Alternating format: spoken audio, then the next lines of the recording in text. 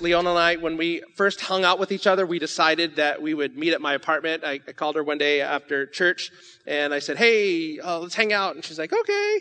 And she's like, where do you want to meet? It's like, well, let's meet at my apartment, then we could just take one car, and we were going to go hang out at Uptown at that time.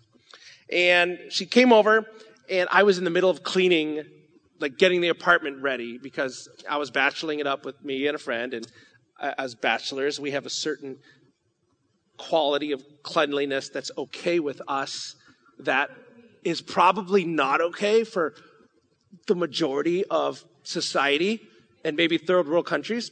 But so anyways, I was busily cleaning things up with my hazmat suit on. And little did I know, the simple act of trying to make sure that the bathroom was clean so she didn't throw up in her mouth if she had to use it. Little did I know that her coming to my door and me being in the middle of cleaning my bathroom would lead her to believe that I was a neat freak. She would tell me later, she goes, I'm so mad at you. We were married for probably 6 months. She goes, I'm so mad at you. Like, why? She goes, you tricked me. I'm like, what do you mean? She goes, you're leaving your stuff all over the bathroom. I'm like, well, yeah, I mean, it's my bathroom. She's like, but when I met you, you were clean and you were cleaning. And I thought I got myself my brother-in-law. So anyways, her brother-in-law was super clean anyways, which that was weird for her to say. But to this day, she doesn't let that impression down. She reminds me all the time, and now my kids know it. And wherever I leave a mess somewhere, she always goes back and say, if you only didn't deceive me, I wouldn't be so upset with you, right? I can only hope that as we talk today about this subject of unmet expectations and the role that it plays in wrestling with doubt regarding faith in Jesus, it could be as simple as dealing with the disappointment of not having as clean of a husband as you thought you would have had. The sad truth is that if we were to dump all the disappointments that each and every one of us is carrying, if we were to all of a sudden take some time for each and every one of us to share all the disappointments that we've had in our lives, we would probably have a really long, heartbreaking list of things that didn't go the way we thought. The parent that never really saw us for who we were.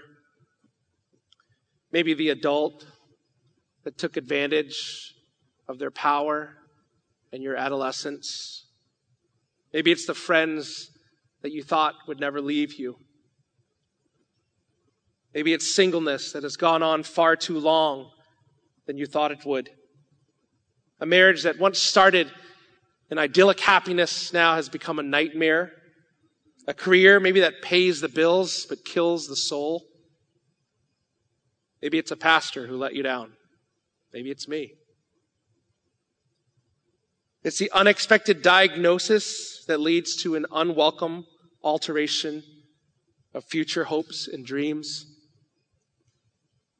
It's the children, or maybe the absence of children, that you once thought would be a source of joy, but now the thought of them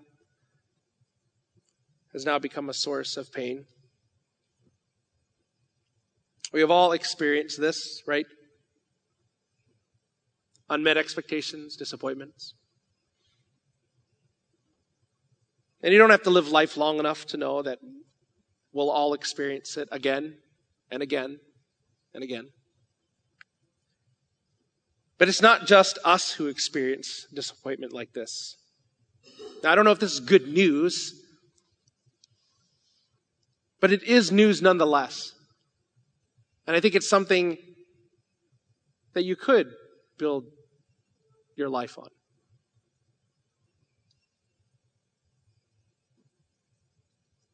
We're not the only ones who feel disappointment like this. In fact, it was the people who were closest to Jesus, who walked and talked with him, who ate meals with him. Those who, in times of laughter and friendship, exchanged high fives. I don't even know if that was something they did culturally. I'm guessing. I'm imposing my Western customs on that. Whatever they had done. Those people would get precisely what it feels like to be disappointed. To have their expectations not met. In fact, Jesus was their most significant. It could be argued that Jesus was, for these people, probably the most significant source of disappointment. Matthew chapter 11 tells us about one of Jesus' cousins, actually, a guy by the name we call John the Baptist now. And his story reads like this. Verse 1, when Jesus had finished giving instruction to the 12 disciples, he moved on from there to teach and preach in their towns. Now, when John heard in prison what the Christ was doing, he sent a message through his disciples. Pause real quick. So John the Baptist is in jail. He's in prison. If you know anything about John the Baptist, he was the one who was supposed to prepare the way of the Lord. And we just need to pause, recognize, you can't go too quickly over this fact that John was in prison. Okay? And he hears that Jesus is beginning this ministry. He's sending the 12 out now. Word is going out. Disciples are going. People are getting healed. The gospel is being preached. But he's in jail.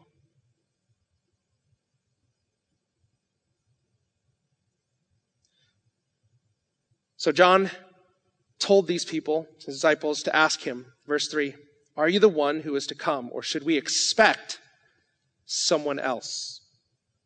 Jesus replied to them, go and report to John what you hear and see. The blind receive their sight, the lame walk, those with leprosy are cleansed, the deaf hear, the dead are raised, and the poor are told the good news, and blessed is the one who isn't offended by me.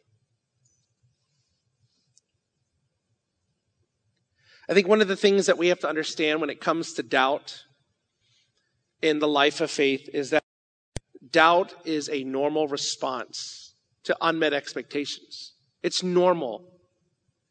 I don't think anyone should feel ashamed that in the face of unmet expectations, they begin to doubt the things that they were sure of.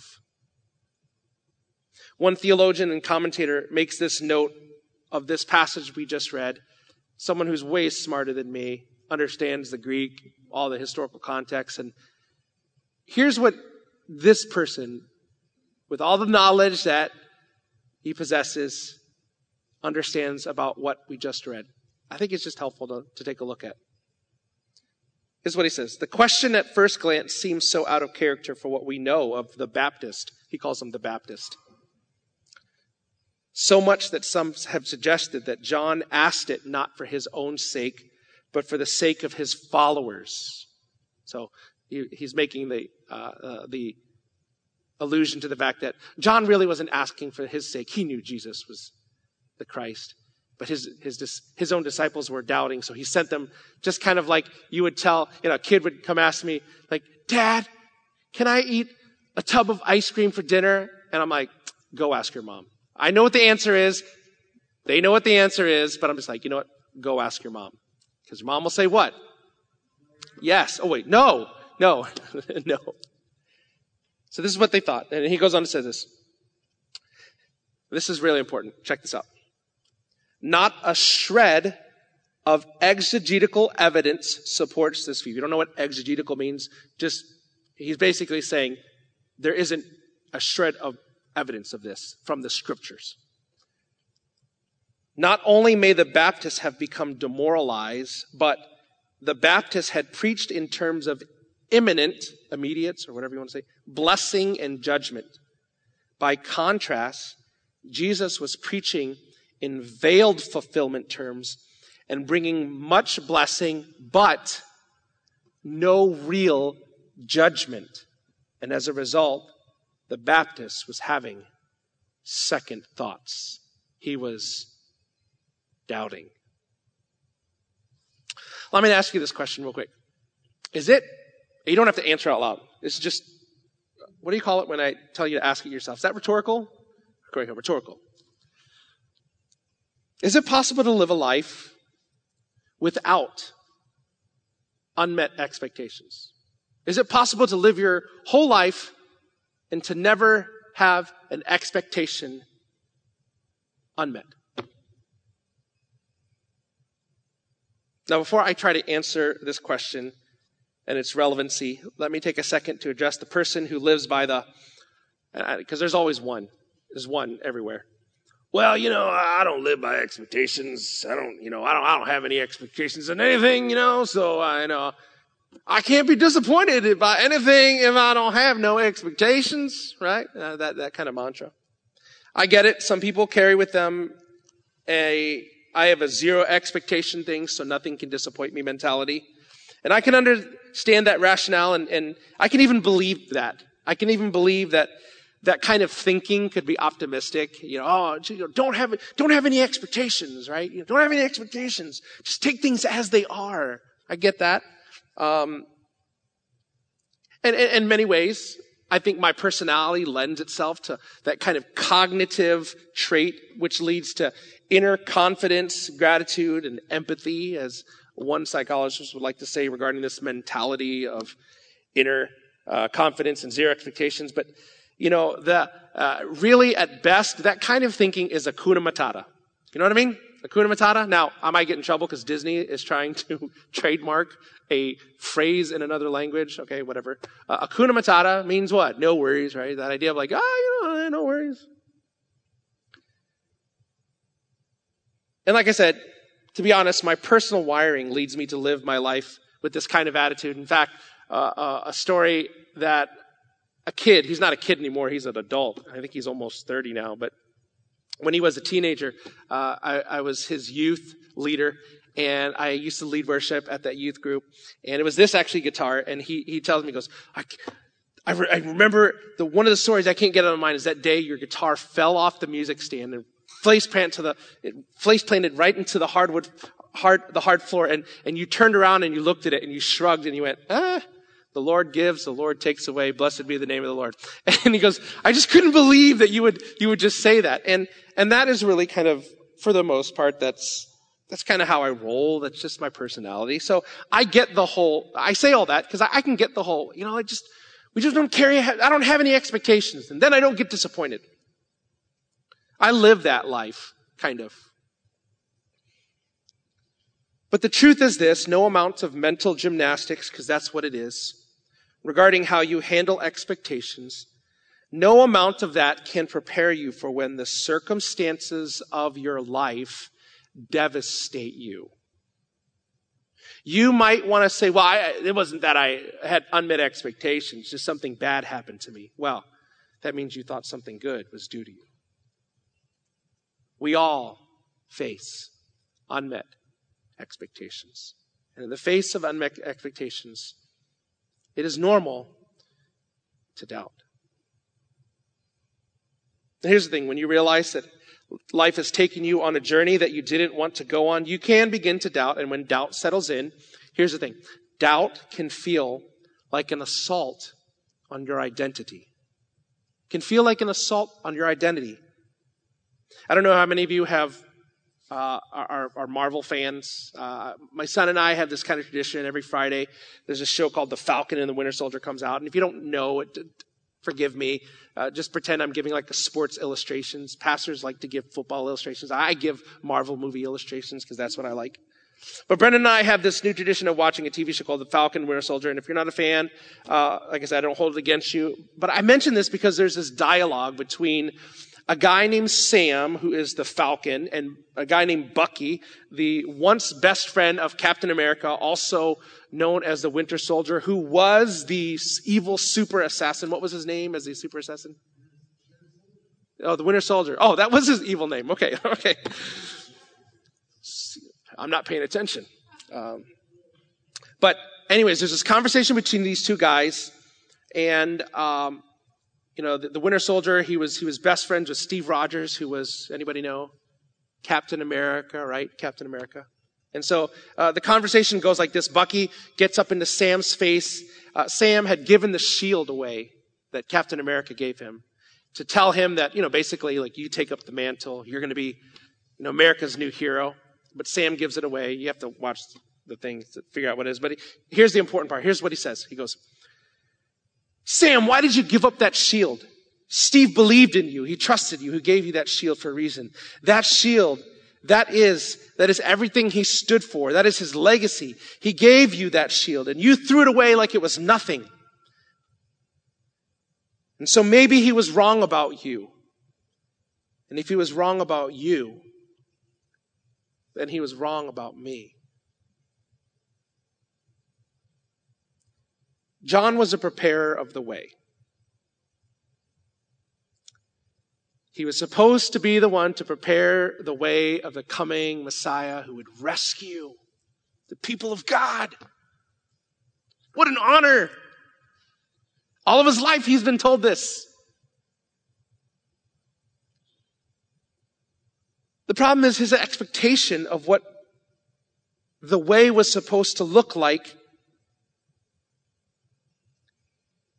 ended up unfolding in a way that he had not envisioned.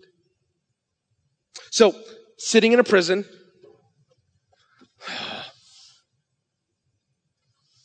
I'm the preparer of the way, I'm the preparer of the way, I'm the preparer of the way. How can I prepare any way when I'm in prison? This is not what it looks like to be the preparer of the way. Maybe I'll send my disciples to Jesus and he'll break me out of prison. He's the preparer of the way.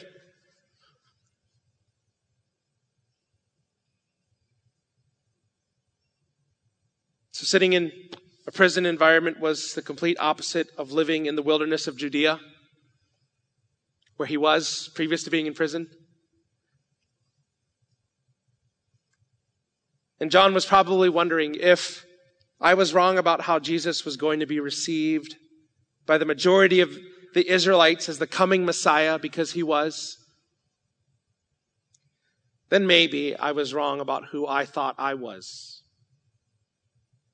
Maybe I wasn't, after all, the preparer of the way. When your identity is being assaulted, it is a natural response to take defense, right?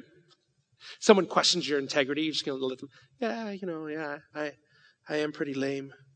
No, you're not going to be like, no, you're lame.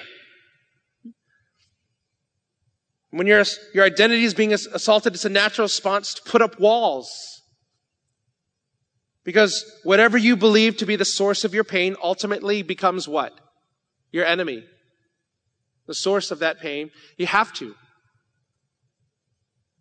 And while some may look down on John for having questioned whether or not Jesus really was the Messiah, I think it's worth noting that John responded to his doubt in the way that we all should respond to our doubt. Instead of openly denying Jesus and having his disciples spread accusation against Jesus, instead of ruminating in his prison cell about, oh, I see how it was. I get to do all this stuff, prepare the way, and Jesus is out there free with his disciples, and I'm here stuck in here in jail. We're family after all. Why doesn't he come get me? Instead of doing that, he decided to do what? Send his disciples to ask Jesus a question. In the face of unmet expectations, instead of holding his life situation against Jesus, he approached Jesus with his doubt.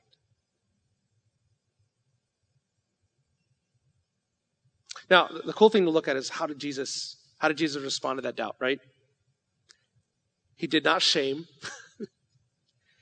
He did not call John out for his lack of faith. Oh my goodness, Jesus is such a better parent than me.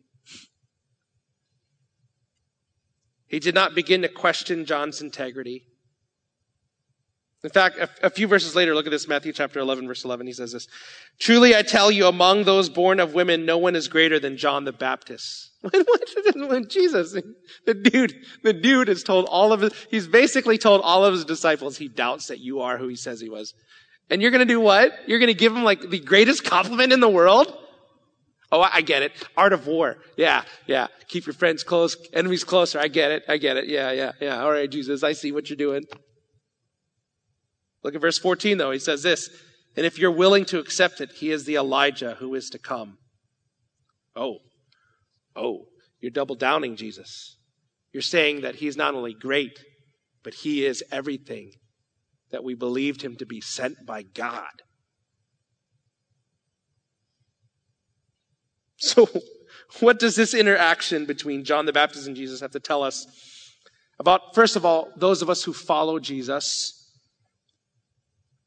how we are to handle our doubts in the face of unmet expectations? And if you're leaning into Jesus, you need to know two things. Here's the two things. I have just two thoughts. One is this. Jesus is not threatened by your doubts. Jesus is not threatened by your doubts. He's not threatened by your doubts. Two, your doubt in Jesus do not change his perspective of you. Your doubts in Jesus does not change his perspective of you. It does for normal human beings, right? If doubts me, all of a sudden I'm like, oh, you don't trust me. You don't trust me. Oh, that's how it was now. I thought we were friends. I thought we could trust, right? That's how it works in the normal world. But for Jesus, this is why he's the Prince of Peace, the bright and morning star.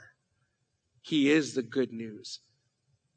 Our doubts do not change his perspective of us.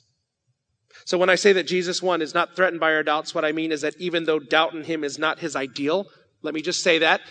It's not his ideal. Does Jesus want you to doubt? No. That's partly why he died on a cross. But even though it's not his ideal, he knows it's going to happen. The constant theme throughout all of Scripture is that God works with people who have doubt. God works with people who have doubt. In fact, over and over again, we find that God is what? Patient.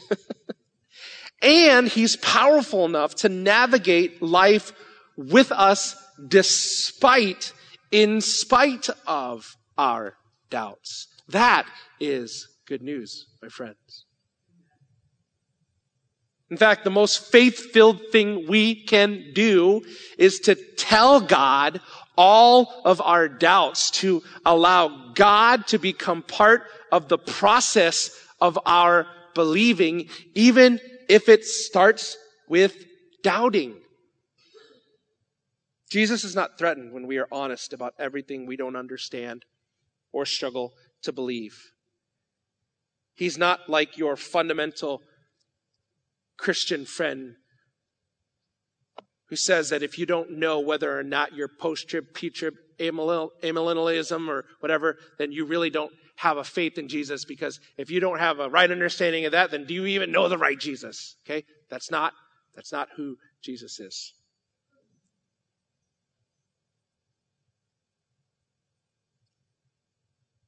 Jesus actually gets it. I mean, just read the Gospels. His whole life.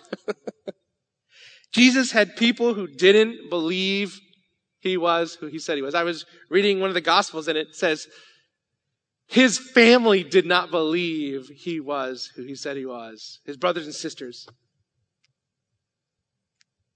Jesus gets it. And you know what Jesus did? In spite of all that doubt? Do you know what he did? He died for us. Willingly walked into his oppressor's hands. Second, when I say your doubts in Jesus do not change his perspective of you, what I mean is that your identity is not dependent on you. Your identity is not dependent on you. Your identity is not dependent on you. Your identity is not dependent on you. Someone is probably going to quote me on that and see, look at this intolerant pastor saying these things that are not popular today. But your identity is not dependent on you. Your identity is not dependent on you. It's actually dependent on who God is. Before you blow me off, just listen. God knew that John would doubt that Jesus was who he said he was. Yet God saw it fit for him to be referred to as great. It'd be recorded in the annals of something we call the Bible that people thousands of years would read, this doubter would be forever memorialized as having been said, defined by Jesus himself as the greatest. And he wasn't defined as great because of his merit. He was defined as great because it was God's plan that he would be the preparer of the way. Now, John was great. He was pretty great. But it wasn't because of how he lived up to a set of expectations. John was great because God, sovereign creator of the universe, had already decided the kind of masterpiece he wanted to create in the life we would refer to as John the Baptist. And John's doubts would not change that. How do I know that? Scripture tells us in Ephesians, God saved you by his grace when you believed, and you can't take credit for this. It is a gift from God. Salvation is not a reward for the good things we have done, so none of us can boast. We are what? God's master. We are whose? God's masterpiece. Well, I had something to do with it. Okay, sure. That's what you want to think. Either you are or you're not. Are you God's masterpiece? Do you believe that? Are you God's masterpiece? To the extent that you believe that you deserve the right to be part of the artistry of what is that masterpiece, actually could be a direct correlation to the amount of submission you have actually placed in Jesus Christ as Lord and Savior. Just put it out there. For we are God's masterpiece. He has created us anew in Christ Jesus so we can do the good things that he has planned for us long ago. If you are a follower of Jesus, this means that you are not your masterpiece. I am not my own masterpiece. I am not a collection of my accolades, the books I've read, the accomplishments I've done, I am not that. You are not that. We are God's masterpiece. Your life is God's project. He thought you up. He knows you. And he knows the you that he intended you to be. And this really is good news, because this means that when God looks at our life, he doesn't see us as we are. He sees who he is transforming us into. He sees the final product. He sees the masterpiece he's accomplishing in us. We are Jesus' happy little trees. Our doubts are not a hindrance, but are part of God's grand vision of making sure our lives communicate and demonstrate the gospel of Jesus with clarity. As Romans 8:28 says this, and we know that God causes everything to work together for the good of those who love God and are called according to his purpose for them. For God knew his people in advance, and he chose them to become like his son, so that his son would be the firstborn among many brothers and sisters. Nearly every person who was recorded to have followed Jesus in the scriptures has doubted, has had doubt as a part of their journey. Some even struggled with doubts after. Catch this. Some even struggled with doubts after having seen Jesus alive and risen. Matthew actually tells us in Matthew 28, it says this, the 11 disciples traveled to Galilee to the mountain where Jesus had directed them. When they saw him, they worshiped. But some, guess what? Doubted. That just blows my mind. Here he is. He's right in front of you. Yeah. I mean, he looks like Jesus. But I don't know. Is he? I mean, I don't know. If I was a follower of Jesus who was trying to write an account of the life of Jesus so that others could believe in Jesus, I'm not sure. I would have included that. The fact that some of the 11 disciples who saw Jesus worshiped him and then some doubted. Like that, I mean, have you ever thought about that? Like, why would Matthew write that? That's not helpful. Like, you're trying to convince people that Jesus is Lord. Like, this is not helpful. Why would you include that? I'm not sure that I would have done that. But Matthew wasn't concerned about creating an apologetic. He was trying to communicate the kind of person Jesus was in the realities of this life. Matthew wasn't threatened. He didn't believe that the gospel was threatened by the idea that that some of the original 11 would have doubted Jesus. In fact, he saw that it was paramount to the idea that the gospel is good news. And what kind of person was Jesus? What was the kind of person that faced our doubt? Well, here's what the following verses say. In Matthew 28, verse 18, Jesus came near. I love that. Matthew goes, some doubted. And the next thing he says is this: Jesus came what? Near. I wonder how many of us, it would change our perspective if in the middle of our doubt and the shame that follows the doubt and the guilt that follows the doubt and the anger that follows the doubt or this and that, I wonder how we would live if we knew that in those moments, Jesus is actually near. I wonder. Because I know this about my own doubts. In those moments, Jesus feels anything but near. But he is. That's why his name is Emmanuel. God with us. And he said to them, listen to this, all authority has been given to me in heaven and on earth. Go therefore, make disciples of all nations, baptizing them in the name of the Father and the Son and the Holy Spirit, teaching them to observe everything I have commanded you. And remember, I am with you always to the end of the age.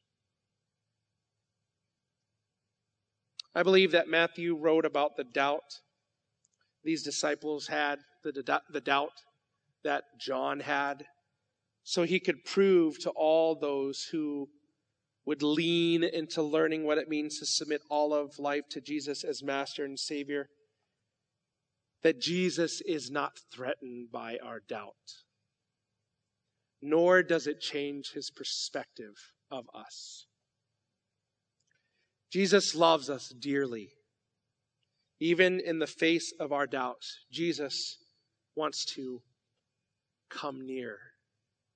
He wants to remind you that he is in control. All authority has been given to me. He wants to commission you on a life on mission with him to change the world. In spite of the fact, I just doubted you, Jesus. That's okay. It's cool. Here, go into all the world and teach. Do the thing you did? Yeah, go ahead. Baptize. What? Yeah. And most of all, Jesus wants to assure you that he is with you to the end of the age.